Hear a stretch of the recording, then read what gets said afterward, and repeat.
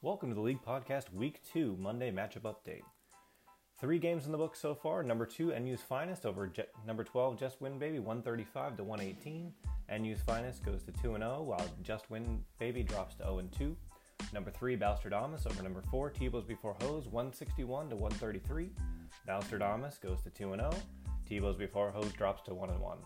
Number 8, Hogan's Heroes over number 11, Goon Squad, 152-130. Hogan's Heroes goes to 1-1, Goon Squad drops to 0-2. All but over number 6, Trollback Thursday leads Chili Sucks 160-103. Mitchell Trubisky would need to score 57.5 more points more than Allen Robinson on Monday night to win. The winner moves to 2-0, the loser drops to 1-1. The game's still up for grabs. Number 1, the Oracle leads number 7, Scott Bean Machines 134.23 to 98.10.